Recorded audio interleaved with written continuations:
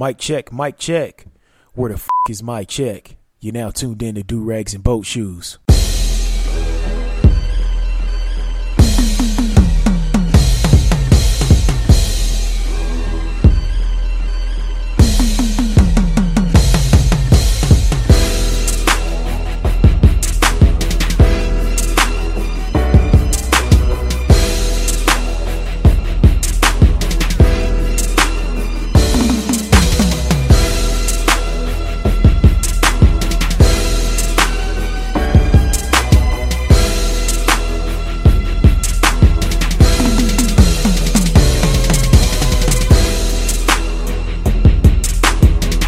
Alright, let me go ahead and get this turned down. What is going on, everybody? It's your boy A Double, and you're now tuned into episode 118 of Do Rags and Boat Shoes. Sorry for the wait.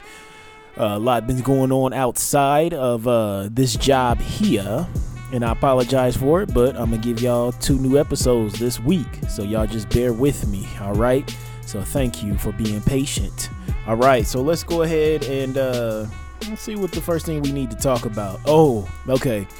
So me and the wife, we went and seen A Wrinkle in Time with Oprah, and it was directed by Ava DuVernay, and it was a kids movie.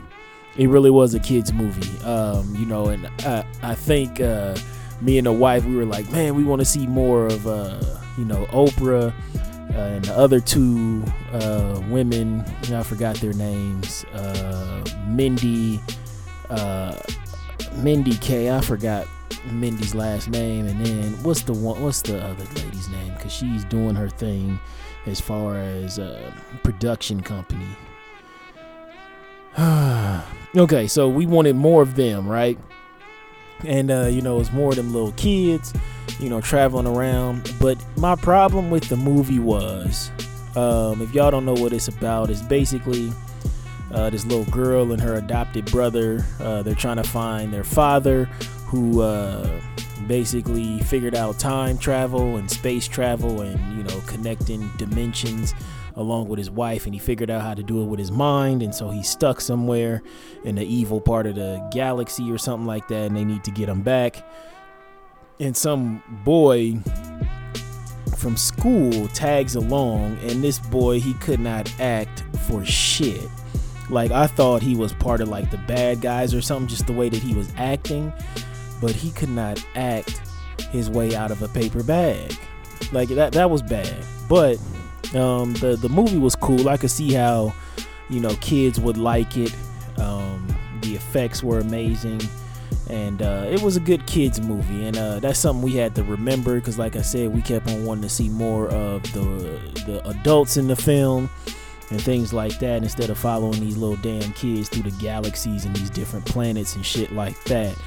But there was one funny part at the end when Oprah was talking about warriors who kept the world and the galaxies, on par in a positive light and things like that.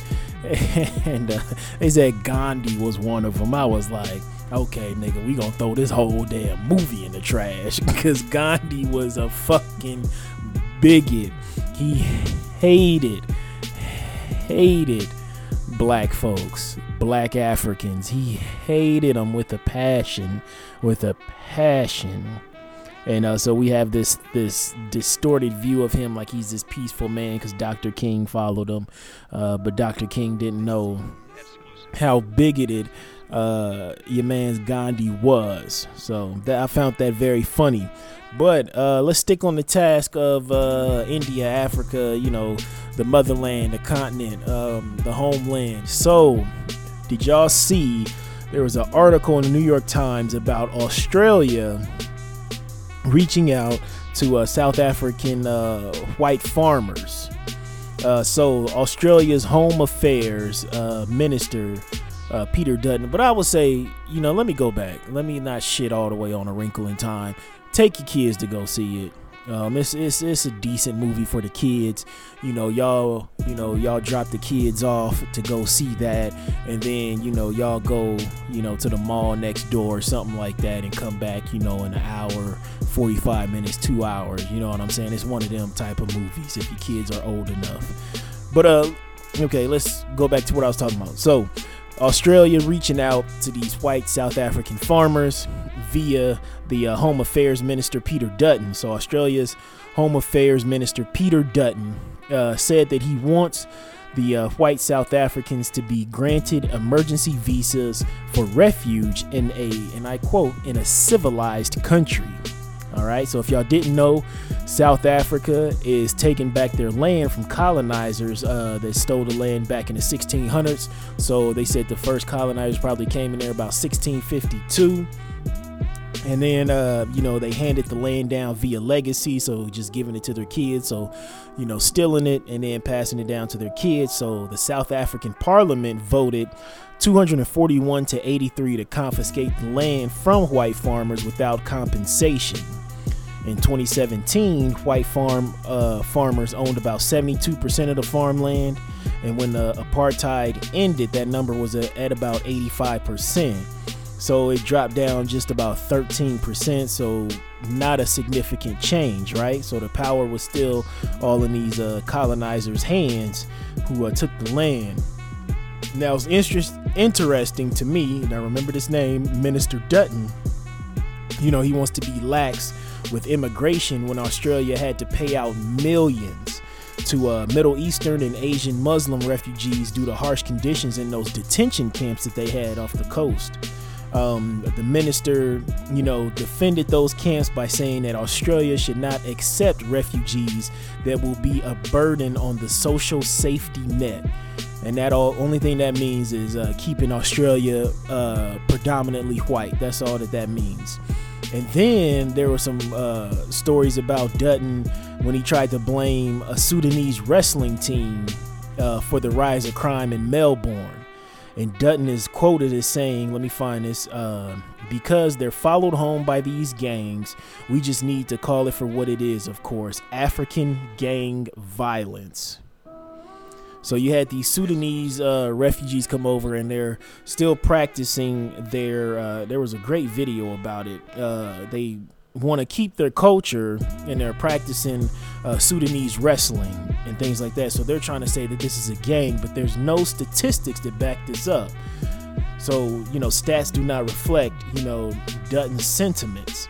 And according to Victoria's crime statistics agency, out of the 65,000 criminal offenders, only 846 of those were Sudanese, and that's about 1.3%. That's crazy, right? And it's wild to see white folks get on code even on a global level.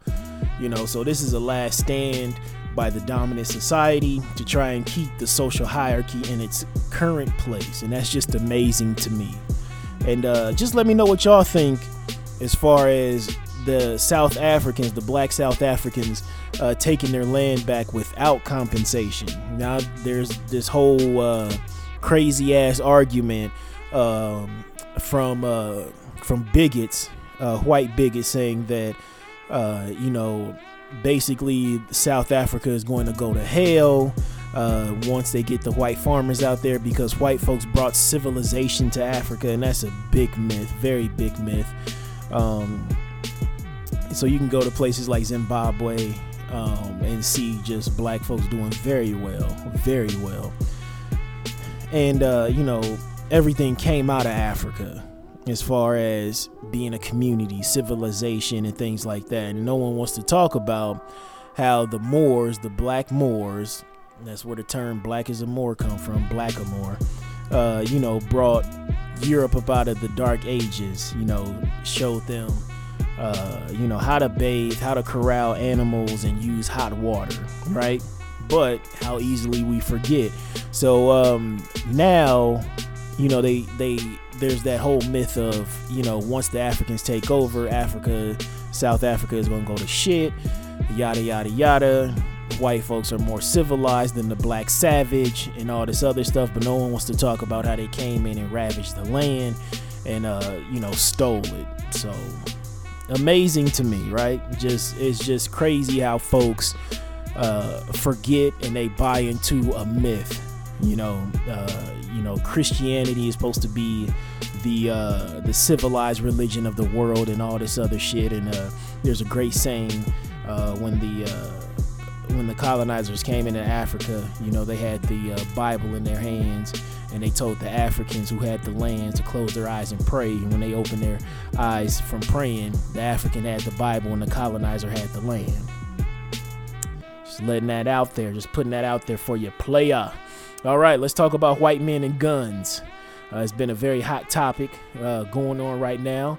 So I came across a great article or a blog, whatever you want to call it, in the Scientific American about why white men are stockpiling guns.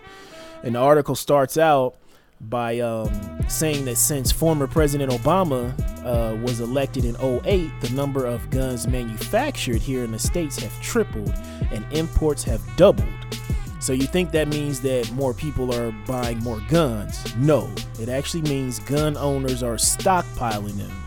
They didn't see a number and rise of like new people, registering guns and buying guns. It was just the same old owners stockpiling them. So a sociologist named Angela Stroud, she did a study on the license to carry applicants, and she found that racial fear and anxiety was close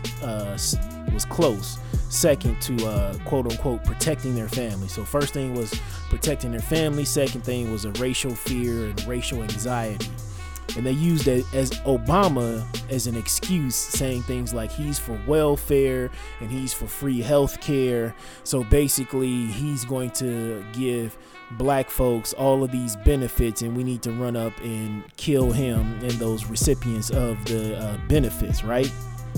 So that's the mindset, that's the thinking that and I told this story a million times.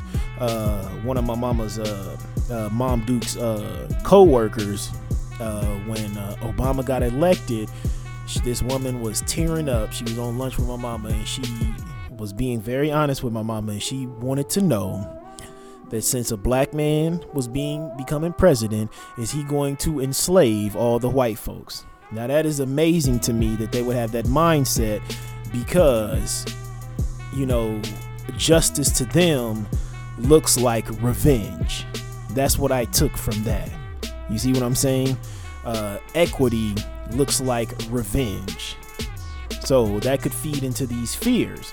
So her claims, the sociologist Stroud, her claims were backed up by other things, by other studies that the Scientific American pulled, such as a 2013 paper by UK, United Kingdom researchers, and they found that, indigestion killing your boy. They found that a 1-point jump in the scale they used to measure racism increased the odds of owning a gun by 50%. So basically, they see so racism increased the odds of owning a gun. That's wild. And then there's also a 2016 study from the University of Illinois at Chicago found that racial resentment among whites fueled opposition to gun control. All right. And then another study that they cited was a 2017 study in the Social Studies Quarterly. They found that gun owners had become 50% more likely to vote Republican since 1972, and that gun culture had become strongly associated with explicit racism. And then here's a blurb from that last study from 2017. It reads that for many conservative men, the gun feels like a force for order in a chaotic world. And that's crazy. And studies showed that white men that had economic anxiety or experienced economic setbacks were most attached to their guns and felt like they were better than others and more prominent in their communities. And the NRA loves to say the only way to stop a bad guy with a gun is a good guy with a gun. Well, according to the CDC, the Center for Disease Control's, white men are more likely to pull the trigger on themselves. They're actually 3 times more likely than a black man to shoot themselves. Just due to dealing with anxieties and things of that sort. Now, Dr. Frances Cress Welsing, may she rest in peace, broke down the fascination the white man has with the gun in her book, The ISIS Papers, saying it's an extension of his manhood to compete with the black man, because the black manhood is capable of genetic annihilation of the white race. So saying a black man laying down with a white woman, the baby still will come out dark, right? So if you see that child, that mulatto child or that mixed child mates with a black woman, child gonna come out even darker, and therefore pretty much erasing the white mama, her genes, just taking the white genes up out of there, right? So just because, the black manhood is capable of genetic annihilation of the white race, so they even the playing field with the gun. She breaks it down in a manner that makes all the sense in the world. And this is true. But what's funny is you really don't want to say that in like a social setting, to kind of bring that up. But it's kind of, that Scientific American article or blog post, whatever you want to call it, it kind of leans towards that way, what she was saying. But most folks were trying to call, Dr. Welsing crazy in the mainstream. They were, of her saying how symbolic the gun is and how powerful it is and how it's used as the great equalizer. Because, you look at it, like I said, with black manhood, the semen can pretty much, the genetic DNA that we have can pretty much, wipe out, an entire, white race, so to speak. But then you have the gun, a great equalizer. A white man will feel like a hell of a man, running around here with a pistol on his hip, taking black men out. So, but like I said, so what are some solutions as far as this goes? As far as this illness of thinking that, you having this racial anxiety makes you want to go out and stockpile more guns if you're already a white male gun owner. What are some solutions to this problem? Because I do feel like it's a problem. No white man should be out here feeling like just because there's a black man in power that, this man is going to seek revenge on you. Like I said, to some of these white folks out here, equality or justice looks like revenge, an eye for an eye, and that's how they're thinking. But that's an illness to really think like that, and to be out here just stockpiling guns and things like that and going through, economic anxieties and things like that. But you feel like you need a pistol on your hip and that'll solve all your problems. It won't, because with those economic anxieties and those racial anxieties, them CDCs gave them stats, you're most likely to blow your own damn head off. So we need to disrupt, the social hierarchy system that's in place. And it goes white, yellow, red, brown, black. We just need to get rid of that somehow, some way. It's only benefiting a few and hurting a lot. It's even hurting the ones that is meant to benefit. Just like I said, just the whole suicide rate is higher. And then a gun in the home, we know it raises the chances of a family member dying, being shot by that weapon, being killed by that weapon in the home, right? There's not too many times you're going to have to deal with a home invasion and you need a fucking AR-15 and a couple of revolvers and a 9mm pistol, and then you're like, oh, you have a home invasion, where do you keep your gun? Oh, I'll keep it right under the bed. So you don't keep it locked up, for your little child to come in there and start playing with it. Then they're like, oh, I do keep it locked up. And like, okay, well, how long does it take you to get to it if there's a home invasion? You see what I'm saying? So it's just like a catch-22 right there.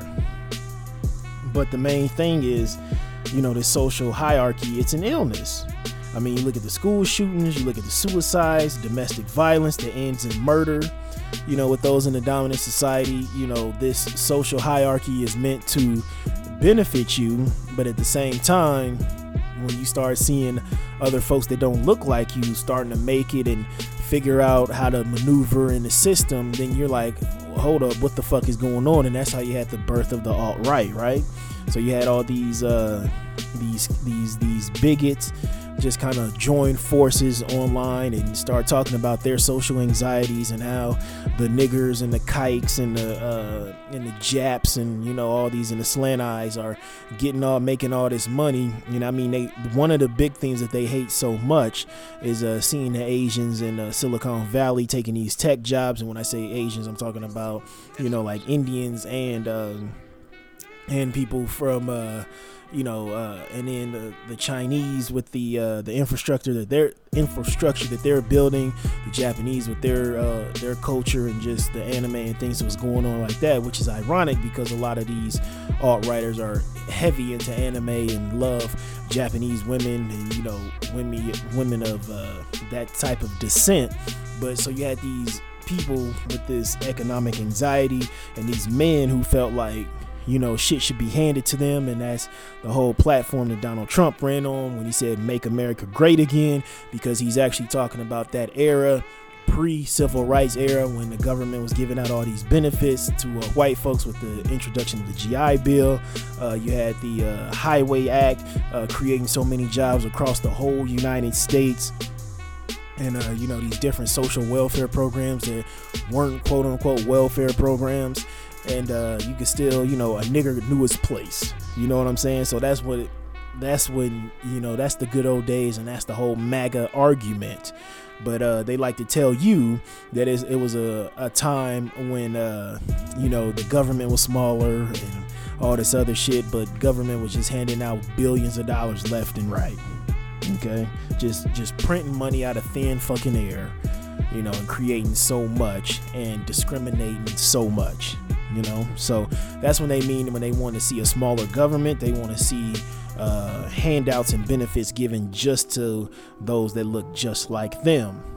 But the whole 1%, the top 2%, whatever you want to call it, whoever runs this country, who's buying this country, basically benefits off of racism by, you know, pitting working class folks up for, well, I say from upper middle class down against each other, and making some people feel special in this sick societal hierarchy that we have, hierarchical system, whatever the fuck you want to call it. And it's just, you know, keep the people fighting while I'm, you know, moving these puppet strings and pocketing all this damn money. But we know that there's only one race, the human race, but this system of racism, white supremacy, it must be destroyed and replaced with a system of justice, because it's hurting its own people that it's meant to benefit, supposedly. Makes sense, right? So let's see what else we got up on that Summer Damn Jam screen. Oh, so the 2020 census will ask black folks about their non-Hispanic origins. So besides checking black off on the census, there will be a space to write in like African American, Ethiopian, Jamaican, etc. So what's the benefit of this? It said basically in the NPR article that I read, it said the data could be used you know, just to see how many African Americans are here and how many immigrant black folks are here and things like that. And I think that, you know, the data could be used to cut that equity check, you know, aka reparations. You know, it could be used in the argument there, you know, in front of the Supreme Court. But some blacks are worried, you know, with this wave of anti-immigration and the government bans, that the government is trying to keep an eye on black immigrants or detain them. So let me know what y'all think. You always know to email me at duragsandboatshoes@gmail.com. And I'm going to leave it to my man Hove. Hove, what you got to say? Don't be the next contestant on that Summer Jam screen. I smoke rocks. I smoke rocks. All right, thank you so much, Tyrone Biggums. Hey, Tyrone, let me know what you about to put on that 2020 census. What you gonna put, Swerve McGee as your nationality, where you from, or just the Rockhead God? All right, whatever. All right, so moving on to selling hope like dope. Let's give it to Council Bluffs, the city next door, part of my metropolitan area. Council Bluffs City Council voted 5-0 back on the 12th to lend its support to bringing medical marijuana to the city. So bringing a dispensary to the city. So the dispensary will only be for permanent Iowa residents, and it'll be non-recreational. And what's even crazier about this is the mayor of Council Tucky. He was very vocal about not having a dispensary in the city. He was pretty defiant. Well, it is pretty defiant from the city council. And the chief of police, he actually supports the city council. He's worried because the dispensaries have to be cash only since it's illegal on federal level. So that makes the dispensary a target for robberies. Council Bluffs is well known for its redneck population and its addicts. Not only drug addicts from base heads and meth heads, but the gamblers in the casinos. So if you're not from this area, not familiar with it, there's a bunch of casinos over there. A lot of folks from my city, Omaha, and part of Black Omaha, they head over there to have a good time. And speaking of that, Migos is coming, so that's what's up. They're coming in May, so I can't wait to see them. That'll be fun to kind of, veg out and have some fun and shake my imaginary dreads. But yeah, so we got Horseshoe over there, we got Harrah's, and Ameristar. So we got these huge casinos over there, and man, last time me and the wife we went to a movie across the river over there by one of the casinos, and then we're like, we'll just gamble a little bit, spend like a little $100 and see what happens, and man, that shit was depressing. And you can still smoke inside the casino, so everybody got a cigarette, and they just sitting there with their drink in their hand, just looking at video poker or the slot machines, and ain't nobody smiling, not a damn soul. And I'm just like, we won't be back, because just the energy was off just being in there. It ain't like they showing them commercials, people smiling, and the guy throws the red dice and he hit a 7 and he grabs his woman and he kisses her, and everybody's like, yeah, this motherfucker just won $30,000. It ain't nothing like that. It's just like motherfuckers over there gambling they rent money, trying to double it, and just trying to come up, and it is sad. It's just like, okay, if I stay on this slot machine, for another hour, I get a free steak dinner. It's like, the energy is just off there. It's just, yeah. It's just not good. It's not good. But anyways, let's see here. Yeah, back to what the fuck I was talking about. So, you got a bunch of addicts over there in the city. But, I just wonder how this will impact, my city, the neighboring city, Omaha, Black Omaha, and will it fuck up the game for the Omaha plugs, get dumped out due to a dispensary connect. You know what I'm saying? Nebraska needs to quit playing and legalize it. That's one thing. They need to stop. And the reason that I have it in Selling Hope Like Dope is because just of the issue, the latter issue that I said, how will it affect the neighboring city? And not only looking out for pot dealers here, weed dealers here, the Loud Pack gang, whatever you want to fucking call them. But the thing is, with Colorado just west of us, out in the Panhandle, that's what they call it, Nebraska is shelving out so much fucking money and overtime to state troopers because we have Interstate I-80 that runs from, runs east to west, west to east, whatever y'all want to look at it. And then you got 29 north and south, once you make it to parts of Omaha, right? So you have people coming from Colorado, who have a connect, dealing with them dispensaries there, and then they try to, come back east, or they try to come back east and head down south with it, and the state troopers are just, they're up to their eyeballs in overtime, and is shelling out so much, of the taxpayers' money to pay them.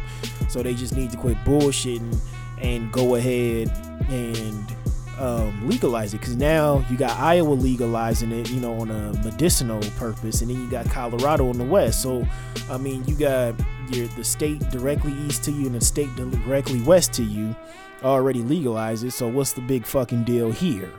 And like I told y'all, as soon as Nebraska legalizes here, even though I'm creeping up on a year at this house, I'm dumping out the savings that me and my wife have, and we're opening up a dispensary, and we jumping in on this shit. But because this is just like the motherfucking floodgates opening up, you know, once they got rid of prohibition and shit like that. And I'm trying to be the fucking Budweiser of Bud. You know what I'm saying? That's what I'm trying to get to. I'm trying to get to that level, be a household fucking name, a brand name. It's a brand name. I own it. I stand by it. You can call it anything you want. You can call it red magic, black magic. I don't care. Just don't call it blue magic. It's a brand name like Pepsi. Yeah, but I'm telling you, I'm gonna be two toes into the game, 2 feet into the game, elbow deep. I'm gonna be in the game, getting these packs off legally. But so we're gonna see how this affects the city. Over here, I get the feeling that a lot of folks gonna be committing mail fraud just like they used to do back when I was a kid, before everything was kind of electronic, because the taxes here are so fucking high in Nebraska. It just doesn't make any sense. Cost of living is cheap, but the taxes are just fucking disgusting. Like our property taxes were in the top 5 for the highest property tax, and we just paid our first half property taxes, and it's just fucking disgusting. And our taxes to get your plates, our wheel tax, is fucking disgusting. It's like, how are we paying a wheel tax and these roads look like shit? So let me just give you an example. So property taxes are like over almost 2%, which is unheard of, and you paying that every fucking year. But as far as the wheel tax, so that's the biggest chunk of when you get your plate. So say like you buy a $20,000 car, right? So you feeling good, feeling great, you know, your credit looking good and shit like that, and you getting a $20,000 car. You only had to put $1,500 down because your credit is pretty damn good, right? So you like, fuck yeah, but you got 30 days to get your plates here, right? So in them 30 days, you're gonna have to hustle up $2,000. It's pretty much 10% of what you paid for the vehicle. So you're gonna have to hustle up damn near $2,000. It might be even a little bit over $2,000 now, because I don't know what the wheel tax is looking at, but the majority of those funds goes towards the wheel taxes, which is the tax that you pay to drive on these shitty ass roads in this great state.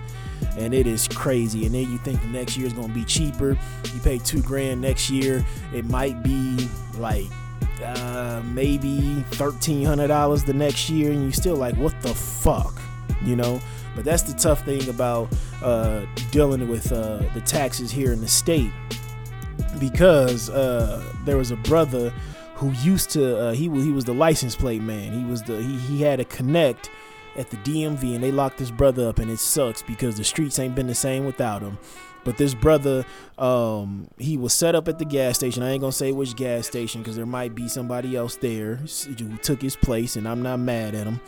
But so basically, you would go there, and if you needed some plates, he would get you some plates. And the thing is, they would be legit Nebraska plates with the Nebraska sticker and everything, you know, the dated sticker. And he would have in transits also, if you needed them. In transits are like temp tags. I think everybody should know what in transits are. It's like you in transit to get in your plates. So he would have both of those. And then if you needed to, like, if you already had some plates off an old car, so say like your old car, you done sold it and you about to get a new car, you kept your old plates, and you just like, shit, you know, I can't afford these plates, I need another couple months. And you would go see the license plate man, and that nigga will hook you up with the new sticker, you know, because you change that sticker every year here in Nebraska, and it changes colors. Like this year is black, you know, last year was white. And so he would have them brand new stickers for you. And I don't know who the fuck snitched on that brother. I don't know who, because he kept the streets in an all right place. You know what I'm saying? You know, because most of them, the cops do be looking to fuck with you, but they dumb as fuck. You know, it takes them a long time to run your plates anyway. By the time they run your plates, you can be ducked off, parked in the parking lot somewhere. You know what I'm saying? How many fucking parking lots are in Omaha? But I hate that they locked this brother up, And he did not snitch because he had a great connect at the DMV because he had legitimate in transits, he had legitimate plates, and he had them legitimate stickers. Now, whoever was at the DMV and was his connect, God bless your soul, and God bless that man for not snitching on him, because I think somebody took his place. And if Agent Johnson of the FBI is listening to this podcast like they listen on my phone, I don't know what the fuck I'm talking about. I'm high as a kite right now. And that's been selling hope like dope. I've been smoking crack with my nigga Tyrone Biggums, so holla. This portion of Do-Rags and Boat Shoes has been brought to you by the letter L, as in, hey yo my guy, my hands are full, give me a hand here, can you hold this L? Alright, so, excuse me, coming down from that crack high. So, moving on to hold this L. This is beautiful. The white supremacist implosion of the Traditionalist Workers' Party. It came to a head, it fell down, it collapsed on itself last week due to infidelity.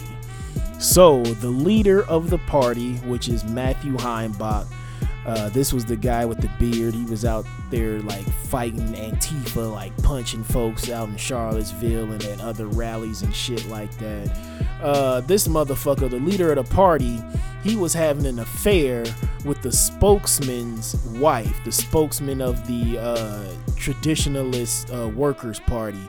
The spokesman is named David Matt, and that's in quotes, Parrott. He's actually Heimbach's wife's stepfather. This is some white trash shit right here, boy, if that makes sense. So it looks like the white supremacist leader was having an affair with the spokesman's wife before, which is the leader's wife's stepfather. Boy, this is just some Jerry Springer shit right here. But then, they told their significant others that they broke it off. So he was having an affair with this woman the whole time. But then they broke it off. And so the stepdaughter and the stepdaddy, they didn't believe it. So Parrott, the stepdaddy, set it up that he and his stepdaughter would spy on, which is Heimbach's wife. They were going to spy on Heimbach and Parrott's wife, and they followed the adulterers to a nearby trailer home that Parrott owns. Now this just gets trashier and trashier.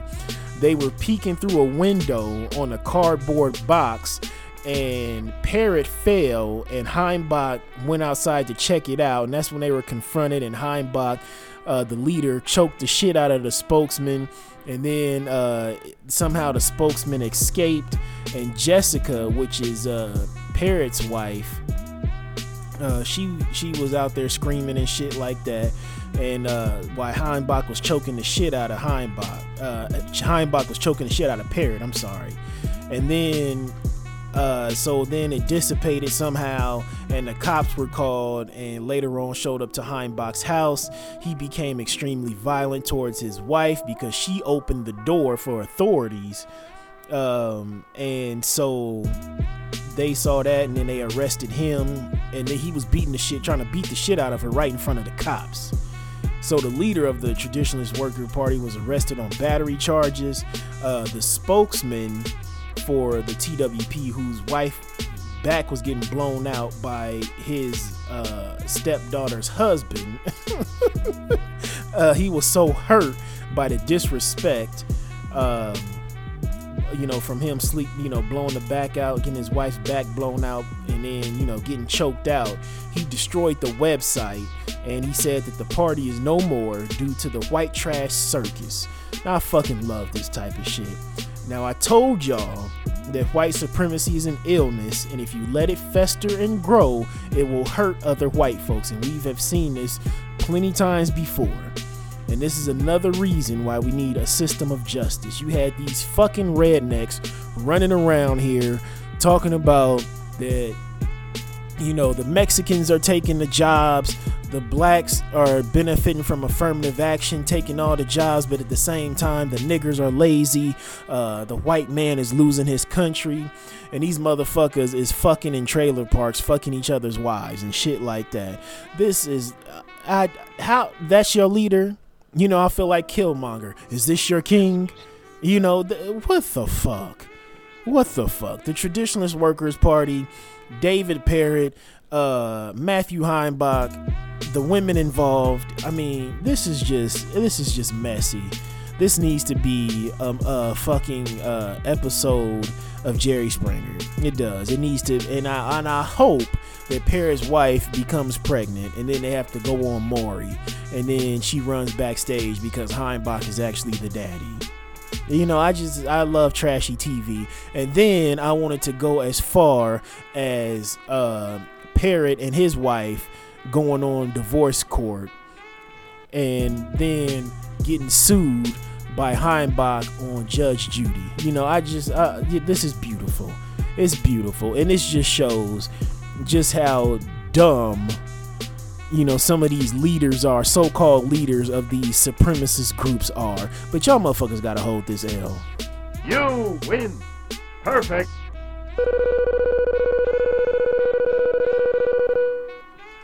Alright, so moving on to Not All Heroes Wear Capes. We are going to have to give it to the White Lotus Group. So that's a group that does different construction projects throughout the city. And different business ventures. So they are going to create the Ames Innovation Center. So they're planning on renovating the old bowling alley on 56th and Ames into a tech hub. So the plan is for companies to come in to the tech space, to lease the space and the talent, sort of like a call center. If you think about how a call center works, like say the company is ABC Consult, the company is ABC Consulting, and then you know, Apple comes in and wants to lease the people from the consulting, which is basically a call center, and it's just like, hey, we'll pay you this amount and pay your employees this amount, and we'll give you this much for a budget, and then you figure it out and have these people work for this set of many hours. So that's how it's basically going to work. So say like a Google or a Yahoo needs people to do like a web security job or coding, they will use that space and those people. The White Lotus Group wants to employ over 200 people. Let's see here. They renovated the building near 58th and Ames, a couple blocks up the street, with the Planet Fitness and the employment services specialists. And then they're also doing some townhomes just north of that location. And I was telling folks when that Walmart opened up off of 50th and Ames, that we would see a response from other companies. They were going to see how it could, because it's a poor area, right? So it's middle class. There's some hubs in the area of like middle class folks, and then there's just poor folks. But you know how black areas in cities are, you know what I'm saying? There's like, you could have like a block full of nice homes, and then you go down the hill and then it just looked like a bunch of trap houses or a bunch of dilapidated apartments, and then you go a block west or a block east, and then, you know, you come across some more nice houses and things like that. It's just black folks just grouped together. So I don't want to say that it's just a poor area. It's a black area. It's, you know, it's my stomping grounds. Always has been. And, you know, and I was telling folks that once the Walmart came in, I just had a feeling that other businesses were going to watch and see how it went. And so we ended up with the First National Bank. And then, so now we have, you know, the Planet Fitness up the street, the employment services, and then across the street from the Walmart and from my bank, the First National Bank, is going to be like the Fontenelle Hospital or whatever. It's like a urgent, it's not going to be an urgent care. It's actually going to be a medical facility or clinic or whatever, you know, to go if you got a cold or you just need a checkup, you know, or a physical or something like that, you know, your yearly checkup. So it's like a hospital, but just a little bit a clinic. Duh. It'll be a fucking clinic, the Fontenelle Clinic. And it's already up there, but it'd be busy as hell and it's small as fuck. So they're expanding on that. You have North Star, which is a program for the youth up there, and then you always had the Omaha Home for Boys up there. But yeah, so that Walmart, it's a beautiful store. Landscaping is beautiful, and So I think other businesses were seeing, okay, let's see how these black folks act with this Walmart, and didn't too much shit pop off. There was like one incident where a nigga was trying to kidnap a girl or something there, and so that was on the news. But other than that, that was it. And then the only thing that I don't like is that Walmart has fucking armed like police officers there, like sheriffs and shit like that. But what's fucking funny is how the managers be talking to them sheriffs. They be talking to them like they work for them. Like they be like, can you grab some of those carts, please? Can you go and grab such and such? Like they just be bullying them fucking sheriffs, and they be like, okay, yeah, I can do that, yeah, because they be standing up there not doing shit. But yeah, so it's a reemergence in the area. Hopefully my property values go up. You know, I'm not gonna be too mad at it. Some folks are screaming gentrification. I'm not. Just because that Walmart employed, you know, damn near 200 people, and like fucking 80%, 85% of them are black. It's people that live in the community. The same with the First National Bank. It's mainly black folks there. Planet Fitness, the same thing. So, you know, I'm not out here hooting and hollering. I know these are white-owned businesses, but if these businesses are giving black folks jobs and opportunities to, you know, build a better life for themselves, because there's a lot of brothers and sisters who didn't have that opportunity because of transportation issues. So they're showcasing their skills and building their skills at the Walmart, and, you know, moving up to managerial positions and things like that. So, you know, I do not have a problem with it at fucking all. Hopefully what we are seeing though is a reemergence of white folks moving back to the east of the city, the east side of the city. And I'm on the northeast side, and this is all happening on the northeast side, but you're seeing it happen on the southeast side, so towards downtown area. Like there's those row of homes just near where a place used to be called fucking Crack Alley off of Leavenworth on the south side. So you're starting to see you know, people like my age, like 30-year-old married couples, white married couples, and, you know, successful 30-somethings, early 40-somethings, you know, late 20-somethings, you know, who got a little bit of bread and ain't got, maybe have one kid or no kids, and just got money to blow, and they, you know, want to come back and, you know, build their roots here. But I mean, the east side of the city has always been popping. No matter what, I don't care what nobody says. They can have all these fancy bullshit ass restaurants out on the west side of town in them white flight areas. The east side is where the culture is at. On the northeast side, you got the black culture. On the southeast side, you got little Mexico. So it's just, there's nothing but flavor here. East side of the city is nothing but flavor. West side of the city, I mean, you go do your little clothes shopping and shit like that. But if you want like fire, you know, food, just to have a good time, different clubs and shit like that, you always fucked with the east side of the city, south or north, don't matter. You know, you're gonna have a good ass time. So we're gonna see what happened with this Ames Innovation Center. I really want to see you know, a lot of folks from this community learn some new skills and, you know, head towards, you know, coding, web security, e-commerce and things like that. And I really want them to have different, you know, I don't know, seminars, classes, whatever, and hire folks from the community and teach them great skills, and you know, just bring those jobs, you know, to the north side of the city. Because the problem is there's a lot of talented people here. It's just folks is broke as fuck. You know what I'm saying? People can't, you know, the bus system here is fucking trash. You know, folks can't get out to these different jobs that's way out here and way out there. Trust me, I know.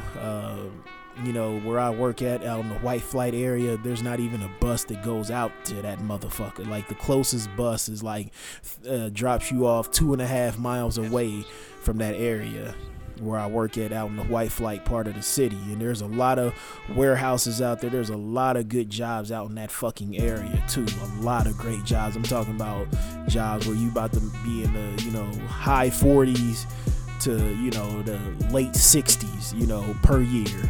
You know what I'm saying? But it's just one of those things where people can't get there. Folks have the skill set, but they just can't get out there, you know. And a lot of times folks will take their tax return, you know, that little $2,000 to $5,000, buy a little bullshit ass car, and Nebraska doesn't have any lemon laws.